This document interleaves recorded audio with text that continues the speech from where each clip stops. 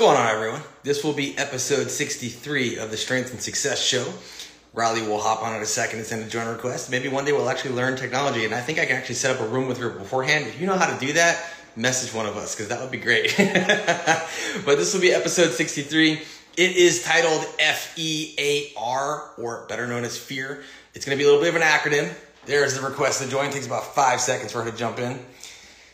It's not going to be false evidence appearing real. A little bit different scope here. So we do this live. There's Riley, and the traps are blazing, I see. Hello. Hello. Got that pump going. Yeah, it was my secondary day, and I didn't have to wear a t-shirt today, so I wore a tank top off my traps. I'm noticing one of your traps is a little bit more bare than the other. You should fix that. Wow. Dress for success, Riley. I only have a couple more weeks until I fill in that spot, and then I'll feel balanced. Balance. It's all about balance. And of course, if you talk to me, I'm like, balance is bullshit, but that's a whole other story. But thank you for joining me again. As always, every Thursday, as I was just saying, every Thursday at 1:30, usually we hop on, unless we're traveling, we'll throw around maybe a day early. But this is episode 63, which is FEAR, but it's an acronym, FEAR. And what that's actually going to stand for is Face Everything and Rise. A little corny, I know, and I'm sorry about that. But really, one of the most common questions we get on the podcast is dealing with anxiety. It seems almost weekly we have someone talking about platform anxiety, new job anxiety, relationship anxiety, starting a business anxiety, whatever.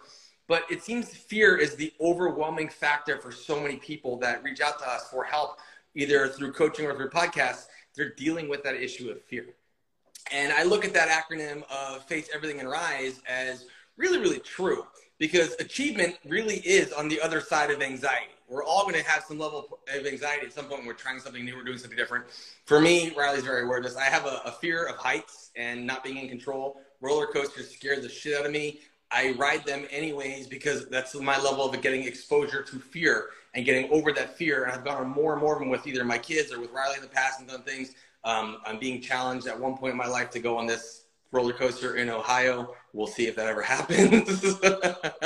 It will happen. I will face that challenge and it will rise. But I was having dinner with Matt Berry, who's non-planary. He's on here all the time. And he gave me this really interesting story of his past. And I wanted to express this to people. But he is like an extreme adrenaline junkie. Like he grew up doing downhill skiing from like the age of 7, competing against adults. And then he was a street racing motocross athlete. You know, the guys that cover themselves in leather and have like metal knee shin guards, and they bang the floor and drive off and turn at like 90 miles an hour. And the life expectancy is like 33 years old. It's pretty crazy. And of course, he got the powerlifting, and he competes in all 3 segments: raw, single ply, and multiply, hence the term non-planary. But he had this incident happen when he was younger. And he fell sideways off of a horse, and the horse went running off, and he was 1 to 2 inches away this entire time from this barbed wire fence that literally could have ended his life at any moment if one thing just nicked him open at the speed the horse was running at, and his face was by this. It could have changed the entire trajectory of his life. So, of course, this extreme adrenaline junkie develops this irrational fear of horses. And at some point in his life, he's going through some things and he seeks help, and they prescribe him equine therapy, which is totally ironic because his biggest fear in life is horses. And he has to go and work on learn how to clean and take care of this horse and do things as part of his therapy. And this scares the ever-loving shit out of him just being next to this horse. And he's like, I don't know if I can do this. And this is a guy who's gone downhill at 60 miles an hour, has gone on motorbikes at 120 miles per hour, has been pushed over on motorbikes, has broken almost every bone in his body, has been chased by like a mountain lion down a mountain. That's another fun story he'll tell you one day. He's gone through so many things in life, and this docile, standing still horse is his biggest fear. He'll tell the story way better than I can. I'm paraphrasing a lot of this here. But what comes to happen is as he's cleaning this horse, he's giving up control to this animal that is significantly bigger than him, stronger than him, and it is the harness of his fear. He's giving that all up by giving gradual exposure every day, going in there, cleaning this horse, brushing this horse, walking this horse around, until a point where the fear completely disappears because he's gotten so comfortable with the horse, and the horse has gotten so comfortable with him. He goes and visits and takes a picture with the same horse like every year now. He's posted it before. But it just shows that our fear really is, at ultimate levels, irrational. And if we slowly give ourselves a little bit of exposure and very frequently to it, we won't be afraid. And I wanted to use this story because we say this all the time of repetition builds confidence. Every time you get under the bar, you're building confidence. That seems too simple. Here's a great real life example of someone who was literally deathly afraid of this animal. And he now credits this animal for saving the rest of his life because he overcame that fear. He faced it and he rose from it. And everything we achieve in life really comes from giving up that irrational fear and taking a leap of faith towards it. In corporate world, they would consider it a trust fall. You know, people are going to catch you. So you have to kind of do that trust fall, and you have to expose yourself to these elements of fear because you don't know otherwise. And achievement really sits on the opposite side of fear. If you want to accomplish anything, you must expose yourself to that fear to get that level.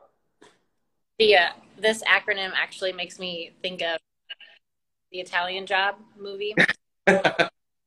In a different way. It's not the same acronym, but in the Italian, I don't know why this makes me think of this. It's not really related, but in the Italian Job, they use the acronym FINE. Like if someone says they're fine, they're like, you know what FINE really means, right? And it stands for like freaked out, insecure, neurotic, and emotional. Yes. For some reason, that always stood out to me. I loved that movie. I wanted a Mini Cooper after seeing that movie, but that's just caveat. So I digress. But one of the first, I want to say it was like my third tattoo I ever got was the one on my hip, and I've talked about it before in other episodes, and it says, take every chance and drop every fear. Super cliche, typical like 19-year-old, I just want to get a tattoo and didn't know really what I wanted, but it still resonates with me, even though it's kind of like a cheesy quote, I guess, and it's on my body forever. But and this is something that I talked about on multiple podcasts before. I'm sure everyone knows it by now, but like, that's one thing that I try to always live up to is like, okay, if I have an opportunity to do something better or progress somehow in life, I'm going to take that opportunity. Like I picked up and moved states multiple times. I went from Indiana to North Carolina to Chicago, now to Florida, all just because I wasn't happy in the situations that I was in. So I was like, well, if I want to be happy and if I want to set myself up for more success or give myself more opportunities, I need to get out of the situations that I'm in currently. So I tried to dismiss any sort of fear that I had, make those leaps, make those changes. You know, same thing when I quit my full-time job to coach full-time. I wasn't totally reckless with that. You know, like I was manager of Vitamin Shop and I was part-time coaching. And I told myself, okay, when I get to X amount of clients, that will allow me to have enough income to where I can pay my bills and like have a little bit of a cushion. So that way I'm not like living paycheck to paycheck all the time. But this is the threshold that I need to get to in order to quit my full-time job. And when I was deciding to move to Florida, I was really, really close to that threshold. And I was like, you know, I really don't want to move to Florida and transfer with the Vitamin Shop. Like, I just want to do this full time. I want to coach full time.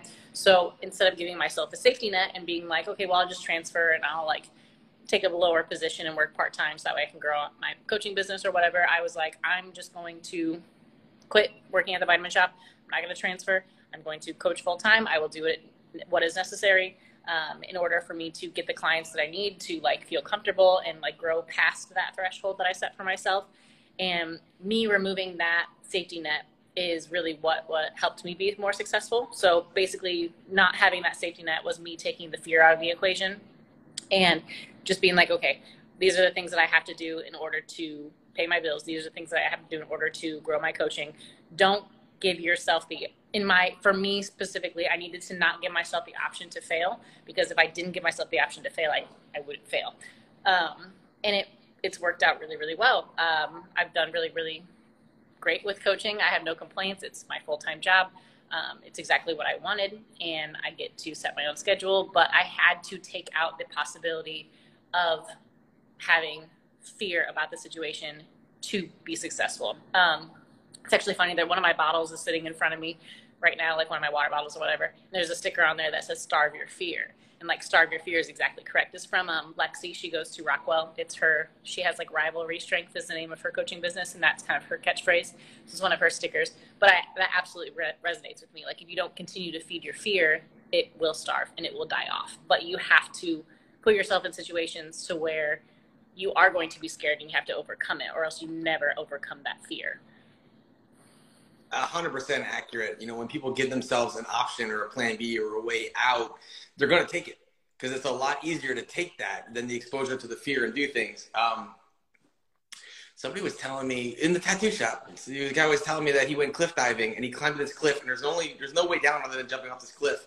And he's at the top of the cliff and he's sitting there and he's telling me the story because he got a like 3rd-degree sunburn because he chickened out at the top and there was no way to walk down. So he was up there for 2.5 hours contemplating this, baking in the sun. He realized, I got to do this. And he clipped those off of this. And, you know, the worst case scenario was just his sunburn because he was chickening out for like 2.5 hours in this middle of this cliff somewhere in Canada. But it was really cool because it's like, you get to that point where you realize when you remove the safety net, you're going to get over the fear. And the more fears you conquer and the more things you get over, you're going to be that much more successful. If you can achieve one thing, you can achieve anything.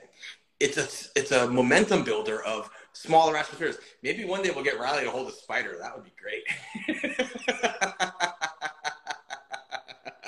That's her biggest fear is spiders, FYI. So don't go blasting her DMs with spider pictures. She will block you. I promise you. I will absolutely block you. And in this case situation, some fears don't need to be gotten over. There's no need for me to get over that fear. I don't need to coexist with them. I don't. My oldest stepson was irrationally afraid of clowns, so I used to text him pictures of like scary clowns. I'm like, you're gonna get over this. I'm just gonna bombard you with it. And I'm actually pretty sure he's gotten over his fear of clowns. But I want to take credit for that. Mean. All right, yeah, it is mean. All right, so let's get to some questions now that we've talked about Face Everything and Rise. Somebody mentioned it's a Papa Roach reference. It is a Papa Roach song because we all love anthem music, or at least I do. Dad rock, sad rock, as we named it earlier, sad rock, and anthem songs. So questions, you guys can ask questions on the podcast. We have an abundance of questions that people have sent us through our story Q&As. Riley drops hers every Tuesday. I drop mine every Wednesday. You guys can drop questions in there. Sometimes we answer them on there, and sometimes we answer them on the live in a little bit more detail, and sometimes both, depending on how good the question is. But feel free to drop questions here if you need help with things. Okay, first question is how to minimize pinchy hip flexors with sumo.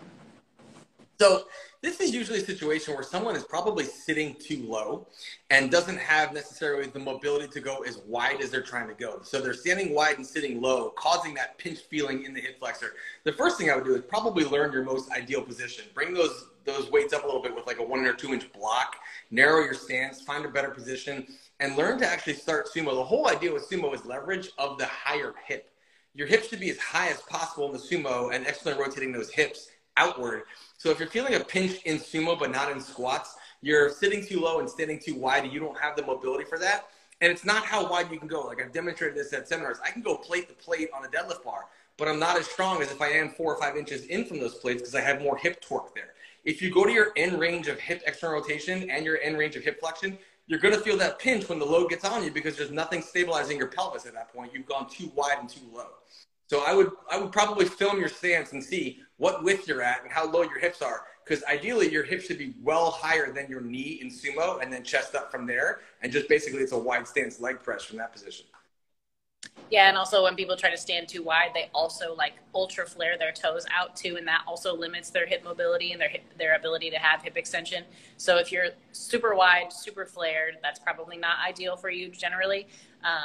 And if you're feeling that pinching in external rotation, working on your internal rotation is probably going to be what you need to do because something is probably too tight in one way or the other in whatever position that you are. So even if you're not standing too wide and you're feeling that pinchy hip flexor, I would work on your internal rotation, banded hip internal rotations, hip 90-90, something like that, just to kind of balance it out. Because generally, since we spend so much time externally rotated in sumo, it's usually our internal that needs a little bit of love. So getting that to balance out from the external is probably what I would do aside from what Trevor said.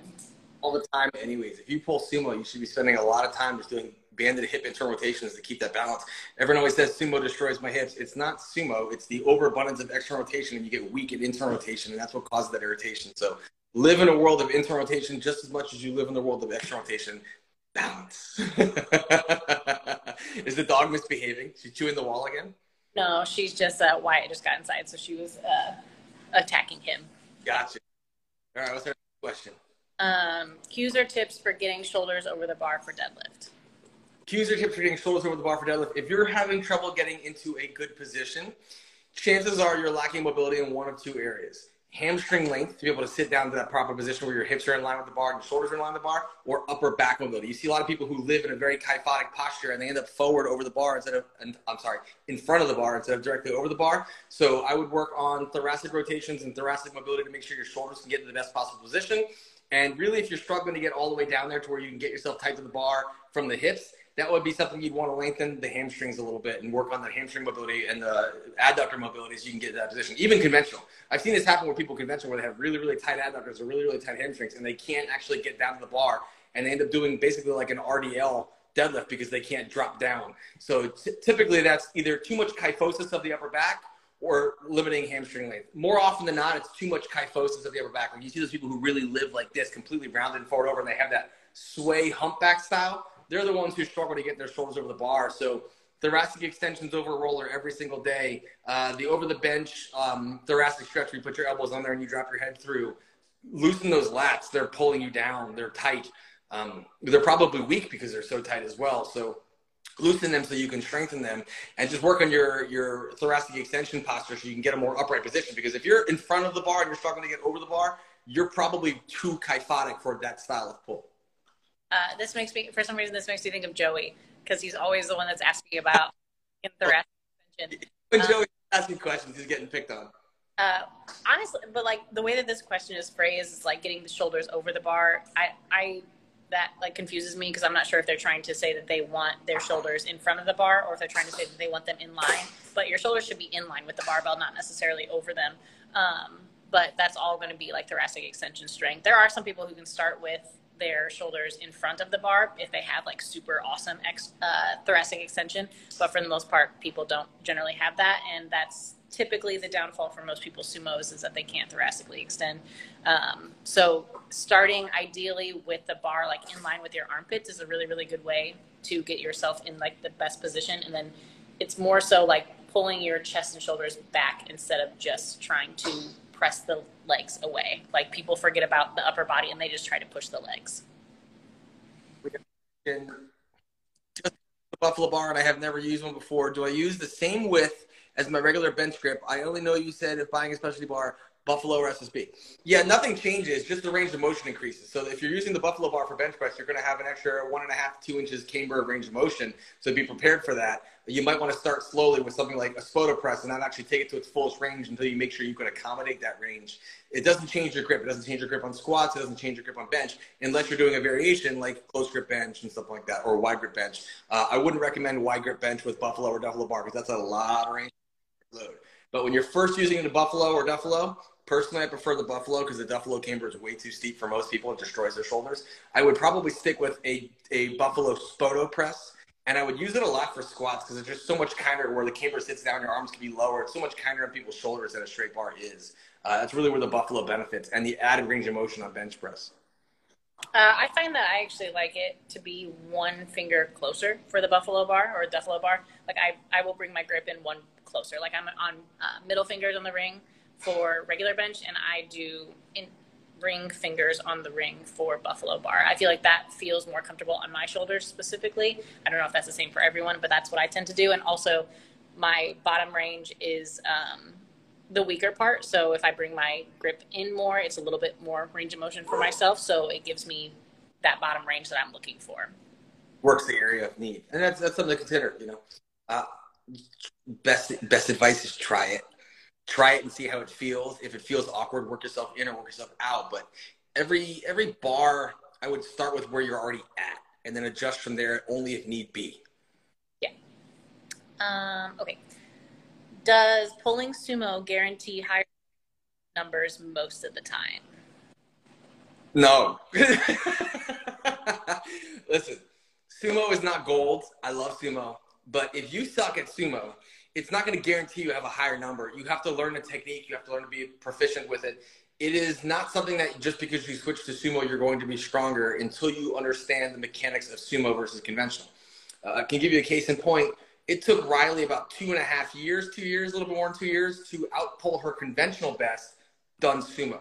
And that's not untypical. I've had other athletes who switched to sumo who still haven't outpulled their best conventional. They have sumo. They switched to sumo for various reasons, be it injury or just different training blocks. Trisha's one of those. And Eddie's one of those where his conventional pull is 655, but his best sumo pull is 633. They're not far off, but he's got a real strong low back, so he's better conventional, and he's not the most technical with sumo. It starts to break down a certain weight. Trisha's the same way. Trisha will pull like 80 to 85% flawlessly. She gets above 85%, and sumo falls apart. She can't get the thoracic extension or the hip external rotation. She's the one who tends to cave in. So it's not a guarantee ever. Just because you see more people doing it and adapting to it and learning it from a younger age doesn't mean it's guaranteed. It's probably at this point where when I started the sport, there wasn't the internet like there is now. There wasn't Facebook and IG to the level we have now, where you can learn at such an accelerated rate because people like myself or people like Riley put out content and educational material or tips and tricks. You had to go to a meet and just look at people or study people or watch videos and see how people are moving and then try and understand that movement, those biomechanics. You really had to dive in to learn. So you just see people more proficient with it now because there's a lot more information on it than there was then. It's not a guarantee, though. There's a lot of people who pull less sumo than they can conventional. In the meet, though, you're going to go with what you're strongest because that builds your best total. That's why I always say it's probably a good idea to train both and decide which is your stronger pattern. But being proficient in both teaches you a lot about your body awareness and your body mechanics and how you move. And once you understand how you move, then you can start to develop all of your lifts on top of that. Yeah, I have plenty of clients that switch to sumo because they think it's going to be easier. They assume that their body type is better for sumo or whatnot, and like that they may have like a body type that fits more for sumo than conventional, but like actually putting the pieces together for sumo is really challenging. So whenever people say that like sumo is cheating, it's really annoying because it's very like sequential and it's a lot more finesse, and I was not used to that. Like I was definitely someone who brute forced my way through a lot of things. So like switching to sumo was something that was really, really challenging. And even now I feel like I don't even necessarily have it down how I should, I guess. Like I feel like I don't have the technique down 100%, but I'm still working at it every single time. I feel like that's the thing that people miss is like with sumo, you're going to have to consistently work at like the technicality of it versus, conventional, most people can just rip up. But just because you switch to sumo doesn't mean that you're going to get 50 more pounds in your deadlift. Like that's all going to come from how well you can piece together the sequence. It's so much more nuanced and coordinated. And there are some people who do take to it pretty rapidly, and not everyone's going to be that. So no, it's not a guarantee that it's going to up your total just because you switch to sumo. Like Riley said, there's a lot of people who switch to sumo and they just end up getting frustrated because of how long it takes to learn it. Yes, and they quit. Yep. Okay. Biggest business lessons that make you change your perspective about finances? This is a very in-depth question.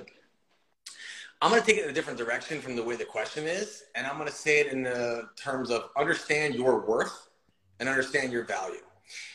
There's questions on here about, I don't feel comfortable charging, or I don't feel like I should be charging as much as this person, or I want to be the cheapest. No, you don't. The biggest lesson, the biggest takeaway you have is if you don't value yourself, nobody else will either.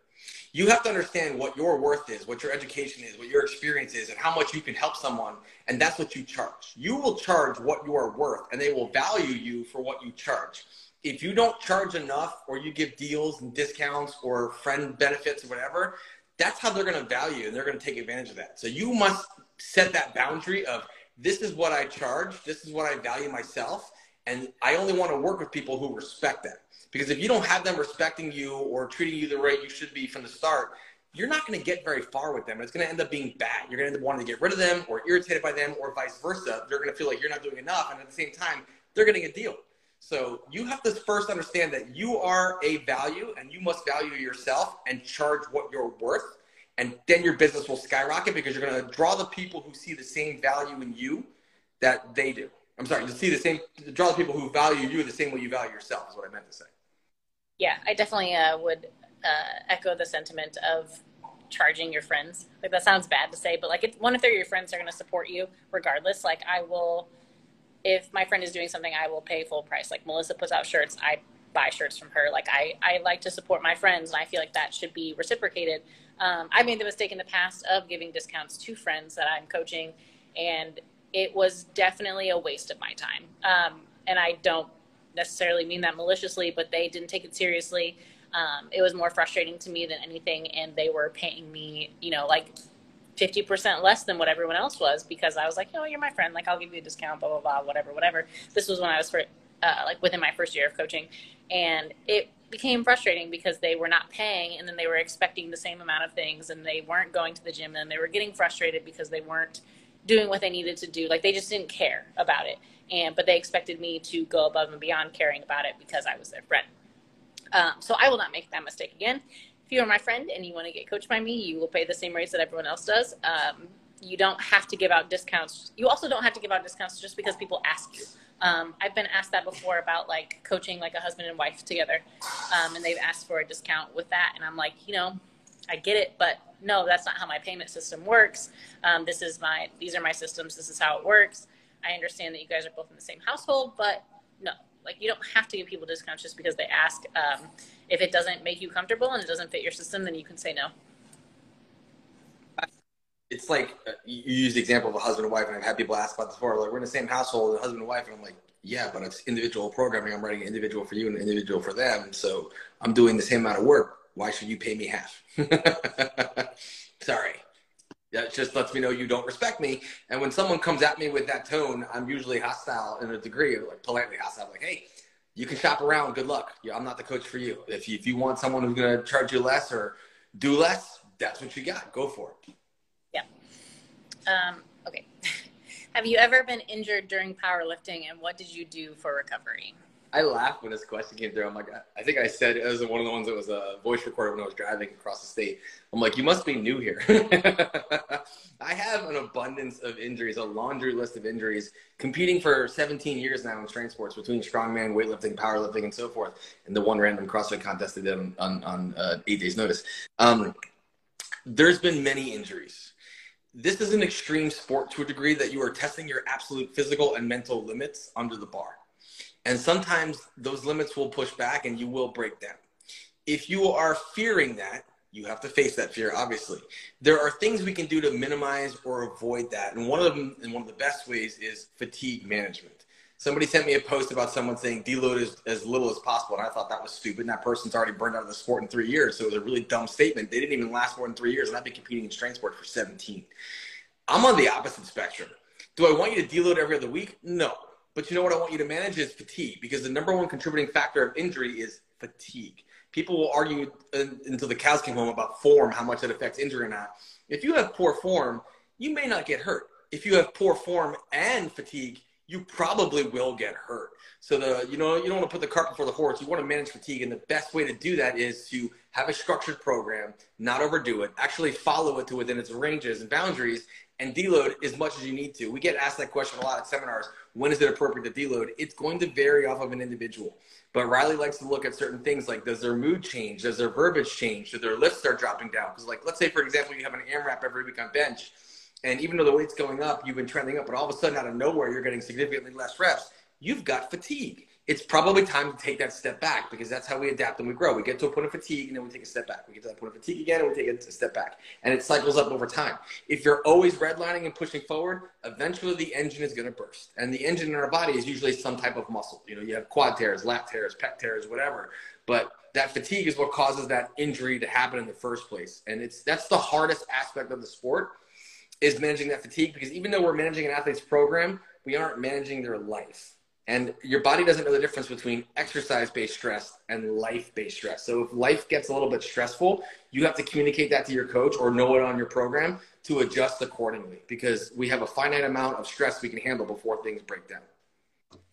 I don't know that I've had I haven't had any like massive injuries. Like, I've had lots of strains and sprains and whatnot. Like, my hips are always like pretty bothersome.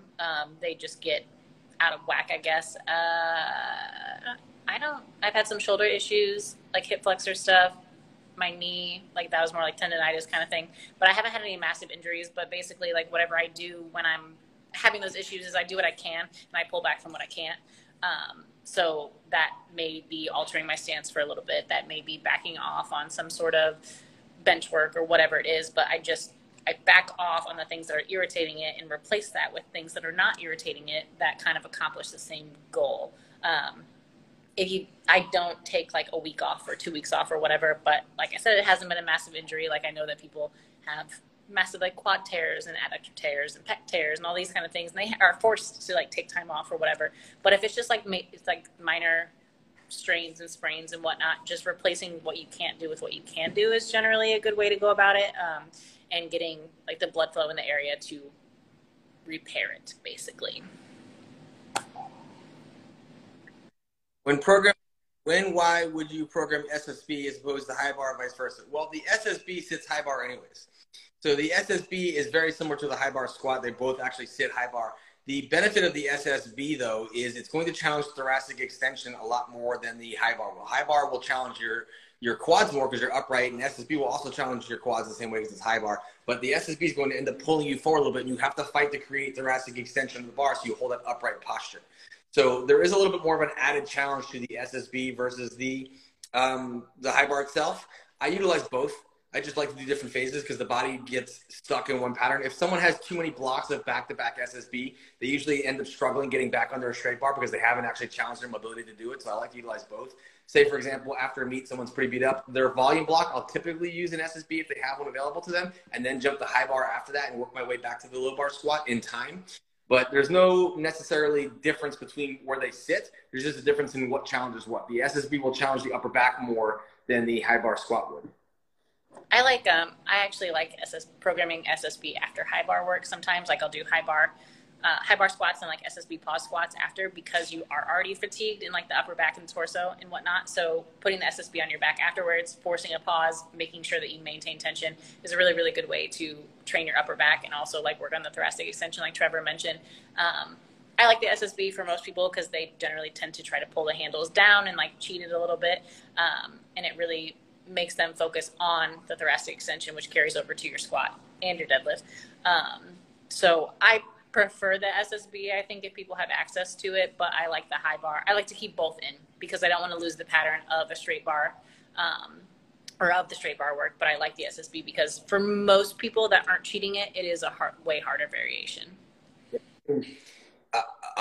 Not everyone, I'm going to give myself an example of this, but I have 3 different SSB bars in my garage, and one of them has like these tiny little nub handles that you can't really hold, and it really rounds you hard. And when my SSB squat goes up, it doesn't necessarily improve my actual back squat. It improves my deadlift because I'm really fighting very hard in thoracic extension. That's how I lead my deadlift, my sumo, and my conventional with that. So it's one of those things like Riley talked about. There's more carryover from the SSB to the actual deadlift than there is to just the squat. It's pretty similar carryover for a squat pattern for the high bar and the SSB. The only difference is that upper back thoracic extension is going to help the deadlift so more. And believe it or not, to some degree, your bench. It's going to help your bench because it's not deteriorating your shoulders as much having a bar on them as opposed to around them. And learning how to get thoracic extension is how we actually want to arch for the bench press. Tight thoracic extension is our ideal bench position, not lumbar extension. So being able to feel and learn a difference will help you with positional awareness on the bench. Yeah, I just had a potential client send me an email, and she mentioned how her low back flares up every single time that she benches. I'm like, oh, that's because you lumbar extend. You don't actually thoracically extend. So those are 2 separate things that you have to figure out. And if your low back is hurting you when you're benching, you are entirely lumbar extending and not thoracically extending. So that's something to work on. Next question. How do you help an athlete's mindset when they have hit a plateau or possibly regressed? Plateaus are really, really rare. You can stall out on a lift or for a period of time, and those plateaus aren't always lifting related. Sometimes they're life related, like stress is a little bit higher, or you're not eating, or you've been in a cutting phase for a very long period of time, so you're feeling lethargic and slow. I wouldn't look at it from a plateau of that, because the stronger you get, the harder it is to progress and lift over time. But you're a lifer at that point. It doesn't matter. As far as regression is concerned, that's where something is like, you really have to look at, what are you doing outside of the gym?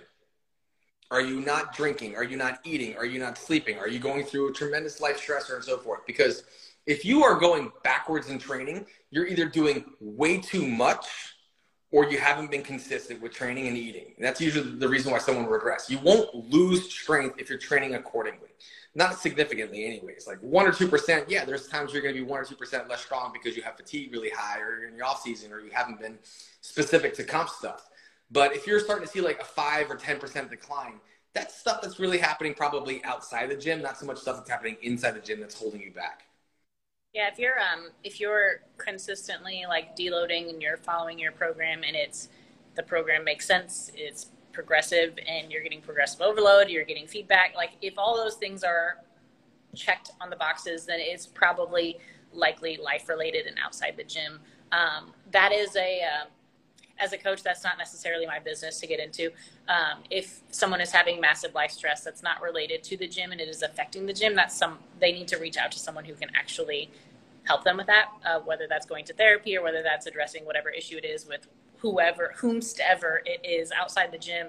But that's not something that's necessarily within my job as their powerlifting coach to deal with. So if anything, I wouldn't be approaching that situation, I guess. So if it is outside of those things, like outside of the deload, outside of how your program is, that's not my task to take on for the lifter. That's something that they have to address.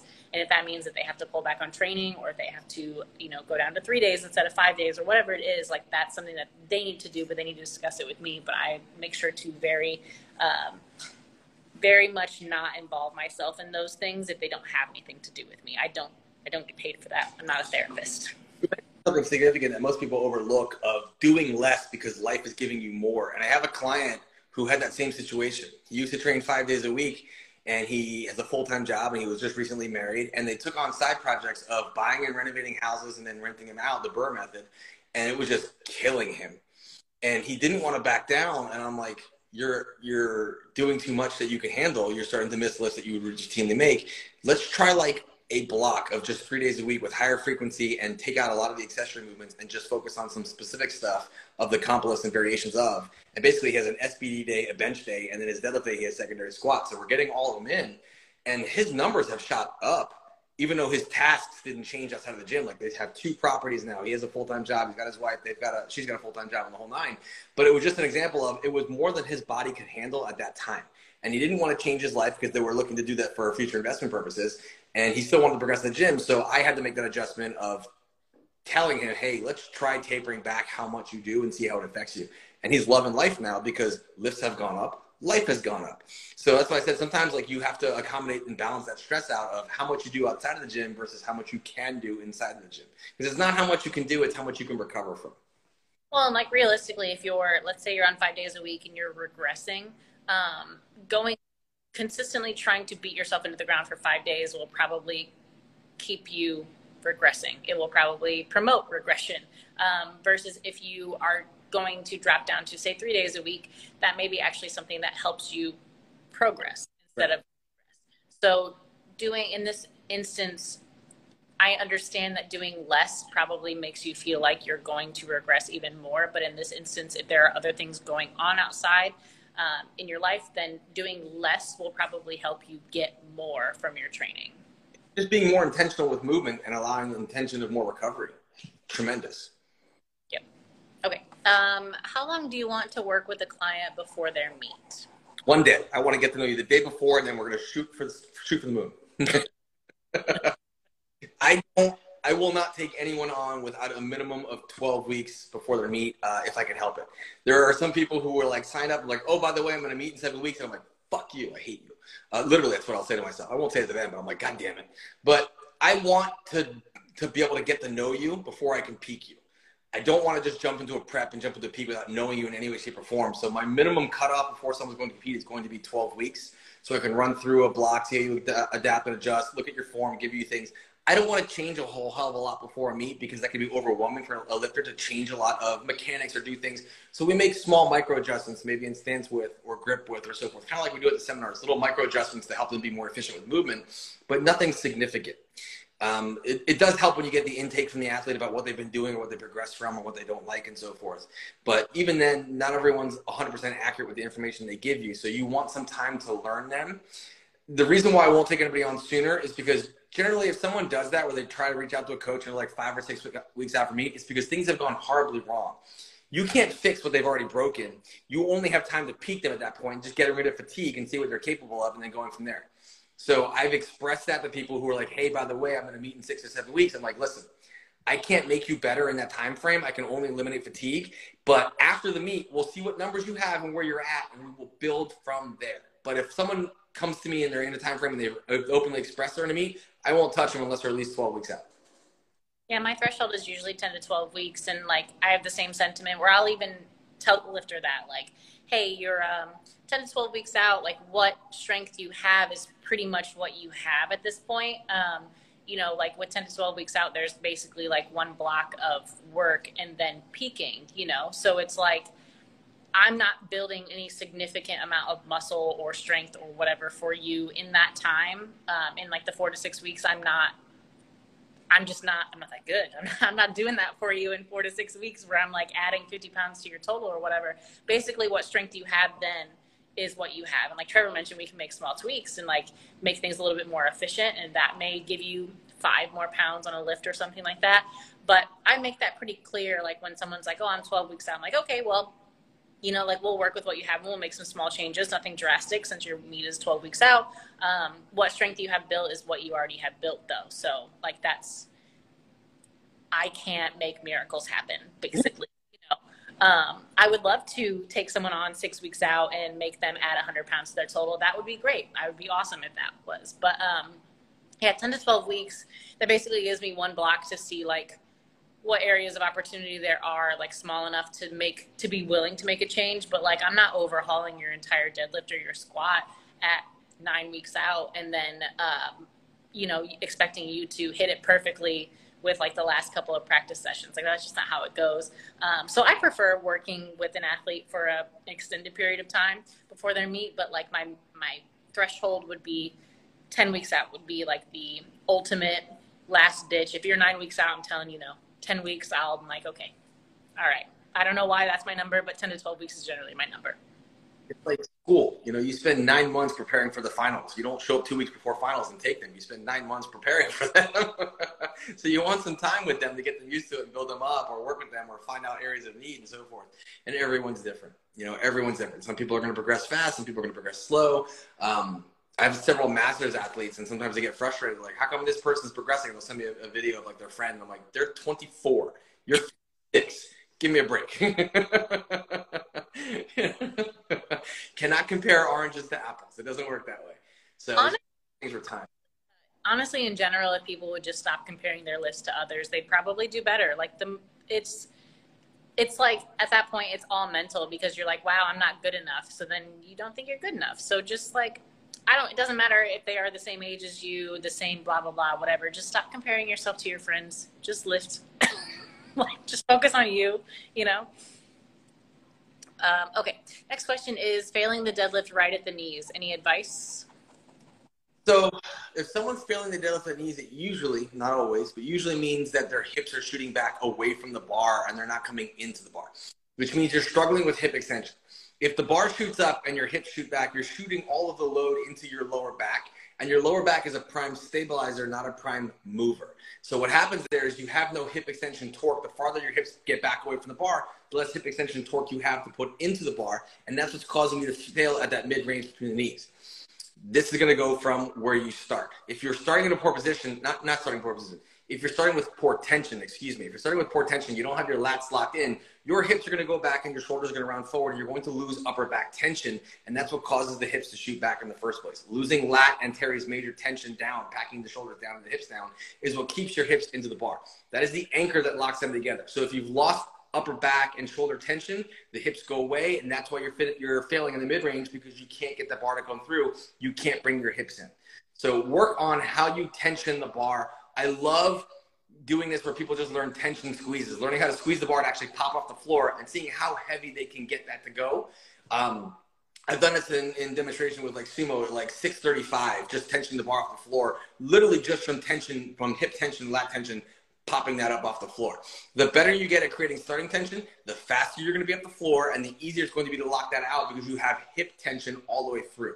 So if you don't know how to grab tension, chances are you're going to fail in the middle.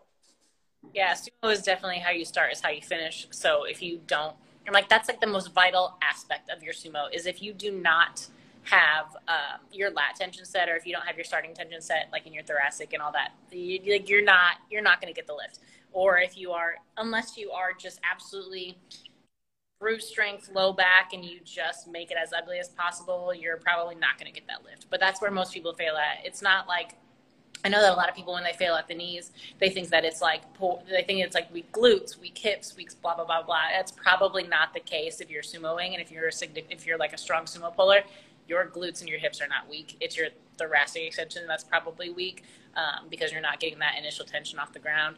I really like programming snatch grip work for this specific kind of instance, because it really forces you to lock your lats down, get external shoulder rotation. Like pause deadlifts and things like that are also going to be something that is really beneficial. But I find that I see the most carryover with snatch grip work, because people actually really, really learn how to externally rotate their shoulders and open up their chest, get thoracic extension with that. With a pause deadlift, it's generally lighter, so you can still kind of cheat the movement a little bit. But I find that the lifters that I work with seem to do the best with snatch grip work for starting tension. This is a great question that came through. Do either of you do form checks looking to find out why I suck? You don't suck. I don't, and I don't believe Riley does either. I will only do them for clients. The reason being is, we both have a significant client roster who are sending us an abundance of videos that we watch, and we're going through that. It's very difficult when people want to send you a one-off video here and there, do this or that, and they're like, oh, I'll pay you for your time. Like, it's not the same. The answer for that really is get coaching. If you want to get better and you want to know what you want to work at, hire someone who's familiar with how you want to be moving and ask them to coach you and pay for that. Getting form checks and things here and there are kind of the things we do at seminars, but we don't want to have people bombarding us. Like I loathe when people I don't know and I don't coach and they don't pay for my time drop into my DMs and they don't even say hi. They're just like, hey bro, tell me what I could be doing better. Well, the answer you're going to get from me is learn how to people. You can learn how to people better. You can learn how to say fucking hello because you're rude and then ask me something, Sorry, old cranky man coming out here at the moment. But it's really, really rude when somebody does that, like dance circus monkey dance. Like, hey, sorry I've taken the time to learn how to do this better than most people. And hey, sorry I get paid for it. But if you don't appreciate that, you can go away.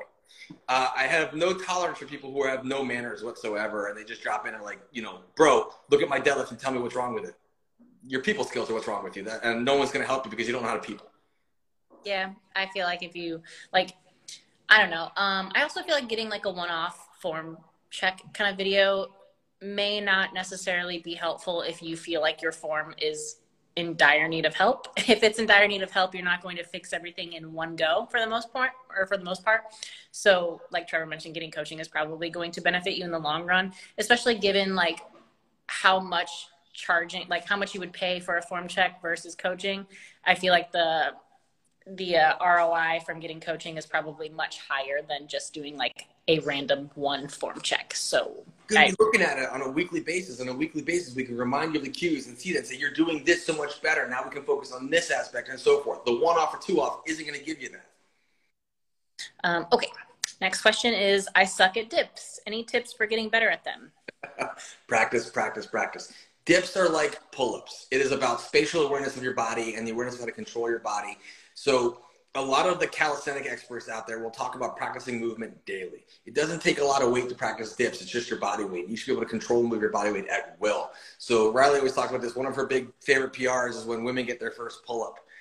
It's the same for dips. It's just one of those things that anytime you're in the gym, before you leave, go over to the dip bars and try and crank out one or two, or even just try and hold yourself or lower yourself slowly eccentric down. Because really the people who struggle to do dips, they struggle because they lack core strength. They can't hold their body still while the shoulders are moving. So start working it. That's a big identifier. Pull-ups have 300% more activation of your abdominal wall than crunches do. That's a significant indicator that you have to control your body in space through core strength, and dips are the same way. There's a lot of times where people are doing dips and their abs cramp while they're holding themselves still because they're contracting their core. So it's a skill practice like any other. Work on holding yourself in position, work on lowering yourself as slowly as you can. The up is the easy part. It's controlling the eccentric and stability of your body. It's the hard part. So anytime you're in the gym and you walk by those bars, walk up to them, do a rep or two, grease that groove. The more you practice the pattern, the easier it will be for you to get them. I mean, you can do bench dips and like do weighted bench dips, but that's not going to be the same because there's not as much of stabilization there. With bench dips, it's mostly just all triceps. Even if they're weighted, you're just doing tricep push down if you're doing weighted bench dips. So it's not exactly the same. You definitely need the stabilization. But yeah, if you have a dip stand and you have the availability to like put a band at the bottom. You can even do banded to where like your knees are on the band and it's helping push you up. Lower yourself slowly, like Trevor's talking about, but you just have to practice it. Like you can't expect to, like, no one's going to say like, how do I get better at squat? Like if you want to get better at something, you do the thing that you have to get better at. Like, oh, I want to get better at squats, so I'm going to squat more. I want to get better at dips, so you have to do more dips. Like you have to do the thing that you're not very good at in order to get better at it. It's accurate. You just have to do it more. All right, what's our next question? Tips on bar rolling up on squats. This is a big one. So if the bar is rolling up onto your neck on squats, it means you do not, very much like the starting position of the deadlift, it means you don't have your lats engaged. Usually it happens when someone's hands get loose, they start pushing the bar up, they go into internal rotation of the shoulders. So it's caused by a couple things. One, a lack of lat and teres major engagement of depressing the scapula coming down. Two, a weakness in shoulder external rotation, so you tend to go to internal rotation and you start pushing the bar up. So I would improve external rotation strength. But I would also really make sure that your hands are grasping that bar tight, either pulling it apart. If I pull apart, you see my scaps drop down, or if I pull it down, drop down. For me, because I tend to have, I actually pull the bar into me. I will pull the bar forward into me, which drops my elbows down and locks them together. So I went over this with Pete, one of Richard's athletes at the time, the hybrid meet. He was a weightlifter, so he was used to high bar. When he went to low bar, this was his biggest challenge, was controlling the bar. And I'm like, stop pulling it down because your external rotation is so strong, you're actually going into extension. So I taught him to pull the bar apart, and that helped tremendously. So either apart, through you, or down, but one of those is going to help you lock the scaps down and keep the bar from rolling up. If you're still struggling, it's a lack of external rotation strength and mobility, and you're internally rotating the bar, and that's what I would focus on. So first, focus on creating tension, and if that's not solving the problem, focusing on getting rid of the restriction that is the lack of external rotation you have. I would also venture to say that a lot of the times it can be from lack of, I guess, shoulder mobility in the position that you're trying to hold. Like I see a lot of people try to jam their hands as close as possible to their shoulders. And because of that, the mobility doesn't like it basically on the way up. So then it pushes the bar forward and it rolls up on them. So if you're trying to jam your hands as close to your shoulders as possible, you probably don't have the mobility for that. So generally when I see that, I will ask a lifter to widen their grip like 1 or 2 fingers, or even like go thumbless or talon, whatever it is, so that way they can drop their elbows underneath a little bit more. And that tends to help sometimes too, because then they're not like trying to force themselves into a position that their body doesn't want to be in. So it could also be a shoulder mobility restriction as well. All right, that's about our time for today. Thank you guys who've joined us and joined the live and sent questions here. Thank you to all of you who sent our questions on the Q&As we put up every Tuesday and Wednesday. All of you who support Culture Nutra, we appreciate you. People have been sharing that left and right. That's really awesome. If you haven't tried Culture Nutra, make sure you check out the site and the page. Riley just updated the page a little bit. And if you need programming but don't necessarily need coaching, we have the Cultivating Strengths programming aspect on there. It's on Train Heroic. There's a link in both Riley's bio and my bio and Instagram. First week is free if you just want to try it and see. It deloads after every 4 weeks. So it's 4 weeks on, 1 week deload, 4 weeks on. Hop on there anytime. And there's even a peaking program on there too you can purchase if you need to peak for a meet. So thank you all for joining us. Appreciate it. Riley, I will talk to you later. Okay, sounds good. Bye.